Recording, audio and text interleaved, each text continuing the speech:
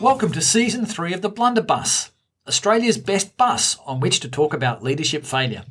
My name is Edward Vaughan. Join me as I travel far and wide on my special bus, the Blunderbuss, and have honest conversations with great leaders about some of their greatest leadership disasters. On the Blunderbuss, we think it's possible to learn more from your moments of failure than your moments of success, if you know the magic secret. And we also know that failure can be fun, especially other people's. Today's episode is sponsored by Baptist World Aid Australia because they also believe in leadership development and that learning from our blunders can help achieve audacious missions like theirs, to be love and to end poverty in the world. So today the Blunderbuss has travelled all the way to Seaforth on the northern beaches of Sydney, and I'm speaking to Christine Redwood, the senior pastor of Seaforth Baptist Church. Hey, Christine. Hello, how are you? Good. Welcome to the bus. Thanks for having me. Thanks for jumping on. Yeah. So, have you ever made a leadership mistake? Yes. Sometimes I think I make the same mistakes again and again. Okay. Well, that's interesting. You're on the best bus to talk about that. Yeah. Have you got a particular one in mind you'd like to chat about today? Sure. So back in 2010, I was the student pastor at Hornsby Baptist. And one of the things I was really passionate about was social justice. Some young adults in our church had gone to Malawi and Mozambique, and they'd been really confronted by the poverty they saw there. And so they came back really convicted and wanting to do something. So they weren't sure, and somehow they got connected with Baptist World Aid and they started a catalyst group. And I think that's just as catalyst groups are first starting. And so I kind of got involved. But by 2010, a lot of those young adults had moved on. And so I was kind of left now leading this group, but a very small group. There's maybe 2 or 3 people left. And I got really passionate about social justice. I'm not sure if the whole church was as passionate about it as me, but I kind of went into it head first. And I decided that year to take on 2 campaigns. So Catalyst normally advises you take on 1 campaign because the idea is that you take the church on a journey, you are trying to educate people and equip them to be able to advocate. But I was like, no, we can definitely do 2. I see a blunder coming. So the first one was to do with Micah. There was a big focus on the Millennial Development Goals, and that year the focus was on child mortality and trying to encourage the government to invest foreign aid in that area. So we had this big party called Survive Past 5 birthday party at the local school, and that was a really good success. And then the second event was around trafficking and slavery. And for that event, I wanted to screen a film called Call and Response at our local theatre on a Saturday night and encourage people to invite their friends to watch this film. So both were good ideas, but the second event didn't have as many people as I needed to actually cover the cost of hiring out the cinema. And so I'd taken this financial risk, and I hadn't really discussed this risk with anyone. And then I found myself in the position where I owed quite a lot of money, and I was a poor uni student, and I was like, I don't know if I can afford to pay this. And I haven't asked the church actually if they would be willing to cover it as well. Wow. Okay. We might talk about how that panned out, but that sounds awkward and embarrassing. But what would you say, what was the mistake? There's probably several mistakes, and these are the mistakes I do tend to make again and again. The problem with social justice that I find, and maybe this is just Christian ministry in general, there's a lot of really good things that the church is called to do, and there's a lot of really important and complicated ethical issues we could be engaged in. Like both those issues I talked about was really good. Yeah. And my temptation is to do it all. Right. And to make the church do it all as well. And that can be exhausting and overwhelming. And I don't know if it actually helps change churches as well over time if you're just going from one issue to the next really quickly. So you mentioned that the recommendation was you do 1. You decided with a relatively small team to do 2. Yeah. And so, in retrospect, you might have been better off to just focus on doing one of the 2, either one, and just doing it really well. Or doing one really big and one, both were big events. So I could have done the second one because I'd watched the film originally at a local church too, so we could have just screened it at our church. It didn't have to have the financial risk that it did. Yeah. Okay. So that's one mistake. Yeah.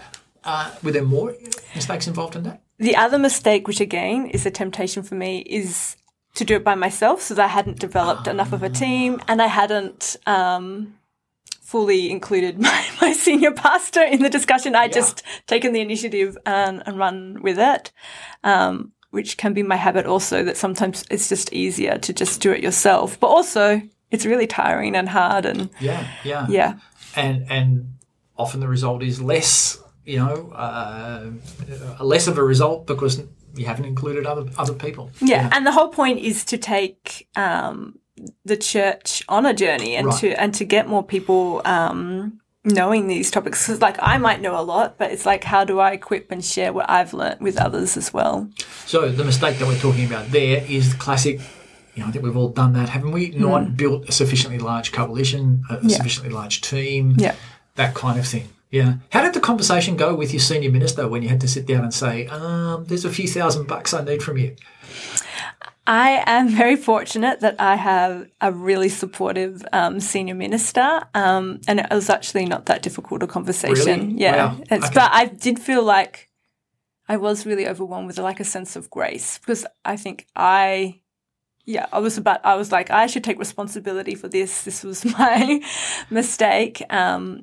But yeah, he was really happy to cover it, which was a big relief, because I wasn't sure how I was going to afford it. Yeah. Okay. So what did you learn about leadership out of that incident? Yeah, I think, and this would be true in the church that I'm currently in. Seaforth Baptist is really passionate about social justice as well, and I still feel that temptation that there is so many issues that we could be getting involved in. So I think actually it's probably shifted now. I probably find myself more likely to be the one who says, let's not do it all. Really? Yeah, so let's pace ourselves more. So I think that's one of the things I've learned, is that it is better to maybe do one big issue and one big event, and you can still touch on other issues, but kind of try and focus on one. And I think the thing about church ministry is that it's a slow journey, so you don't have to rush in trying to produce change, or even advocacy is a slow journey. So it's like this steady commitment that you're making as a church to a particular issue.